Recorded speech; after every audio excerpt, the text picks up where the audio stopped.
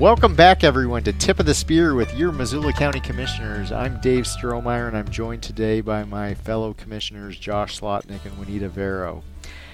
Today, we are going to discuss something that's been on folks' minds throughout the community for, I would hazard to guess, literally years, actually, but certainly it's been on folks' top of mind as of late, and that is the Reserve Street encampment. We have gotten a lot of questions from the public as far as what the county's role is in all of this, what the county is doing about it, and we thought we'd just take a few minutes today to share with folks what we know. So to kick things off, Josh, do you want to talk at all about just some of the context and background of this location? Yeah, thanks for asking, Dave. And you teed this up just right. This is something that is on the forefront of a lot of people's minds, not just because the problem has been with us for a long time, but because of the situation we're in right now with the spring runoff.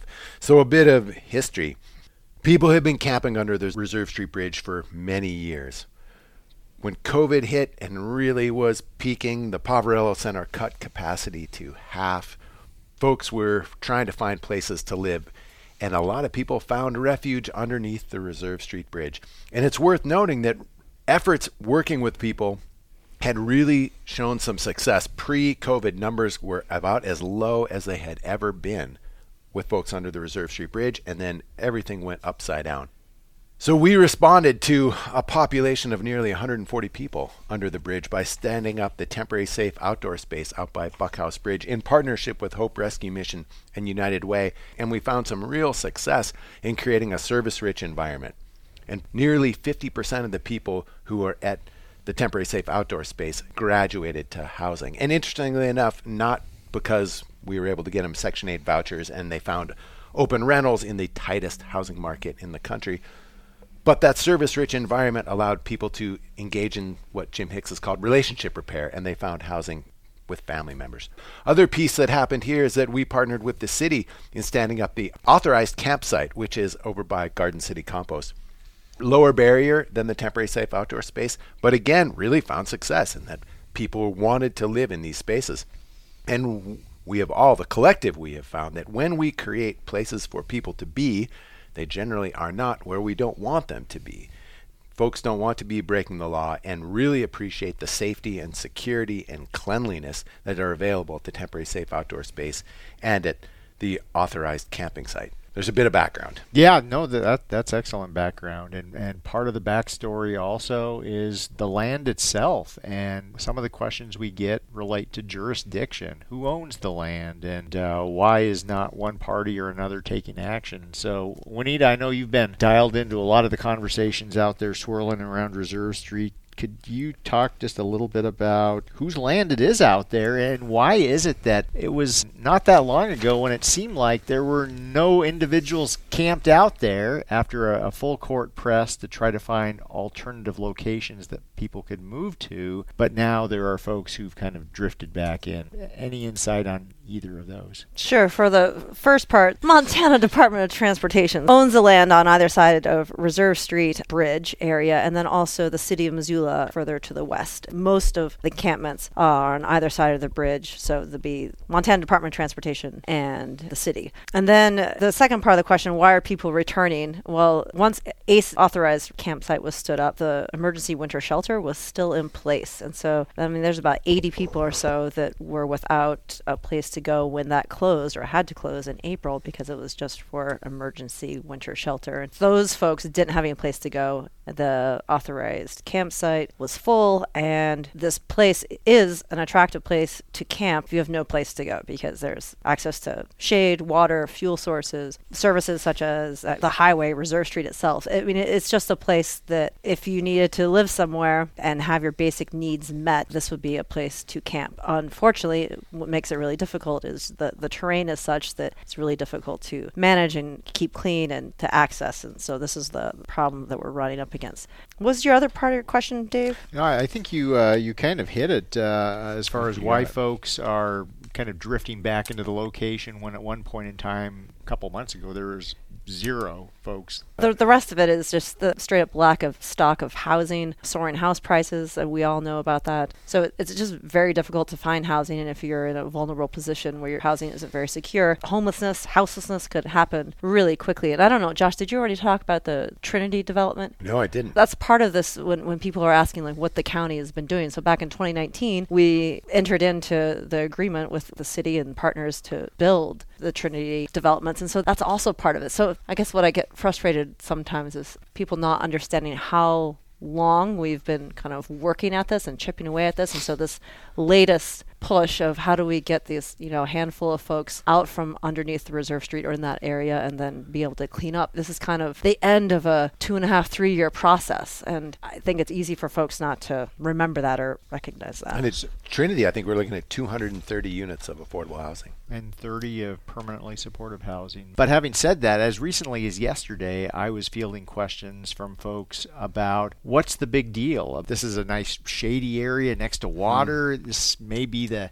perfect spot if I was wanting to camp somewhere to be. What's the big deal with people being down there, and why can't we just let them? Dave, you were hitting on it. Any camping in a place that isn't a campground means that all that comes from human life has to go somewhere that isn't where we would want it to be going. So we have folks living by the river with no sanitation facilities, no garbage cans, not much of anything. They are living literally in the urban wild, and all that comes from life itself ends up being garbage. And now with rising water, we're in a situation where that garbage could be swept away. So that's a really big problem. It absolutely is, and it's not lost on us. The safety angle, I think, something that folks might not think of, but certainly is top of mind for the Montana Department of Transportation, is the real threat to the infrastructure itself, to the Reserve Street Bridge. We just a couple of weeks ago heard from MDT officials about propane tanks under the bridge and juxtaposed next to people's campfires, which is not a great deal. No. Moving forward, something that is also top of mind for folks is, okay, what is Missoula County doing? Are we just sitting on our hands here doing nothing? From what we've described, there's a lot going on behind the scenes. But what are the challenges with, A, finding alternative housing for the folks who are camped down there and moving them out of there, and B, just what it is that is our plan going forward at this point? So it's also, we haven't talked about this, but because of the Ninth Circuit Court ruling in Boise versus Martin that prohibits the criminalization of people without homes, Montana Department of Transportation and Sheriff's Department, they can't just remove people from under the bridge without an alternative place to send them. So Montana Department of Transportation is seeking a court order, and this is what's in the papers and you guys are hearing about. And again, it's a process to provide the authority for the Sheriff's Department to be able to safely escort people who are illegally camping specifically in that area. When you're an organization such as the county or the Sheriff's Department or the Montana Department of Transportation, you just have a lot more liability. And so to give the protection that's required, this is the process that we have to go through. And so Missoula County will enforce any order that results from this. And of course, the priority again is to connect people to services, whether this is helping you reestablish your relationship with family members, friends, with yourself, helping you get an ID, helping you find some security in your life so that you can move forward. And so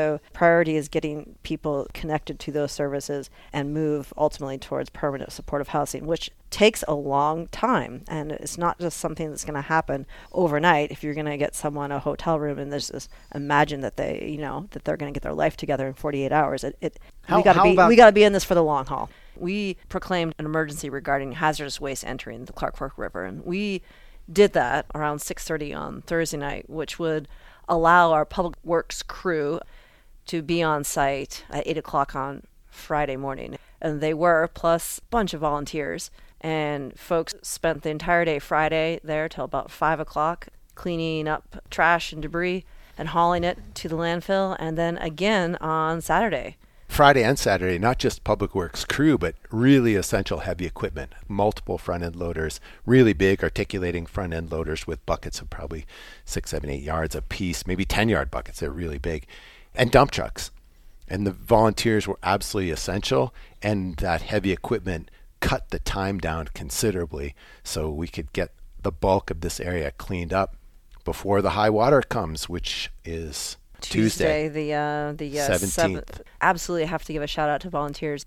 For 4 Fridays prior, since Earth Day, volunteers have been down there bagging and collecting anything that could go into the river. So that work was absolutely essential, because then by the time you could get heavy equipment in there to actually pick up those bags, so much of that handwork had been done. And I don't think people really appreciate how essential that handwork is because of the terrain there. It doesn't allow for any heavy equipment to actually get into places where it needed to be. It needed to be people on foot and by hand.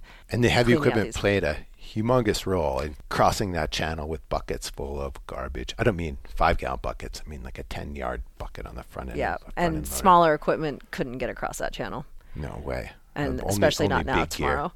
Gear. What I think people would be excited to learn is that total there's been 30.2 tons removed by the county and volunteers. So that's from Friday and Saturday combined. So then the volunteer group, starting from January, they've been down there. I mean, total combined tonnage in spring of 2022 for that area is about 40 tons of garbage removed. And so grateful to, again, volunteers, Public Works, and city staff, and Republic Services. And Republic Services donated $8,000 plus worth of tipping fees.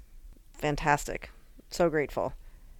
Any other thoughts as far as the bigger picture related to either Reserve Street, houselessness, and... Yeah, if I could throw some out. I mean, what we've been doing over the last couple of years has been absolutely necessary and very reactive. The absolutely necessary piece would be things like the TSOS partnering in the ACS, helping Trinity get up and running, supporting the mobile support team. We'll be standing up a crisis receiving area, hopefully by the fall. All these things will help so that folks who are caught in houselessness don't end up there forever. We can hopefully spin them out into a better direction, but that still puts us in this reactive spot. And unfortunately, upstream is out of our control. There will continue to be a supply of people without homes as long as generally things are as they are. We are going to have to continue to fix this into the future until the greater economic context shifts. That may mean housing becomes more readily available in Missoula County. It may mean healthcare becomes more readily available in the United States. It could mean half a dozen other things. Though we are addressing this problem, the problem isn't going to go away.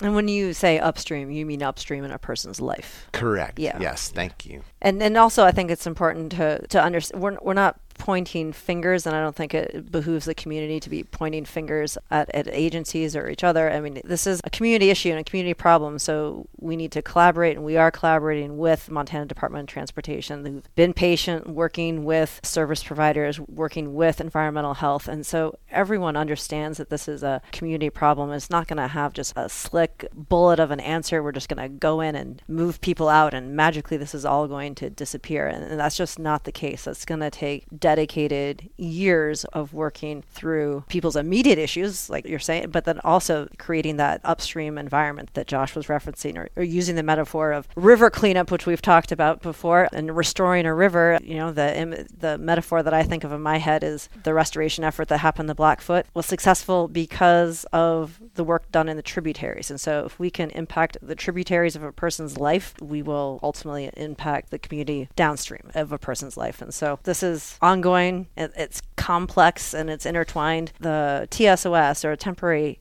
safe outdoor space out by Buckhouse, that's going to be moved this fall to hard-sided shelters to the Broadway Mullen site next to Trinity. In addition to providing that service-rich environment, the new site will house residents in these hard-sided shelters, and this wasn't funded by Missoula County property tax dollars. This was funded by the Federal American Rescue Plan Act. And like you guys have both said, we understand folks' frustration with the pace at which some of these solutions move. We share them. This is the process we're working through, and we'll get there. The other thing I'm going to throw out, just in the way of empathy and organizational cooperation, is to make sure this doesn't sound like we or anybody else are pointing fingers at MDT.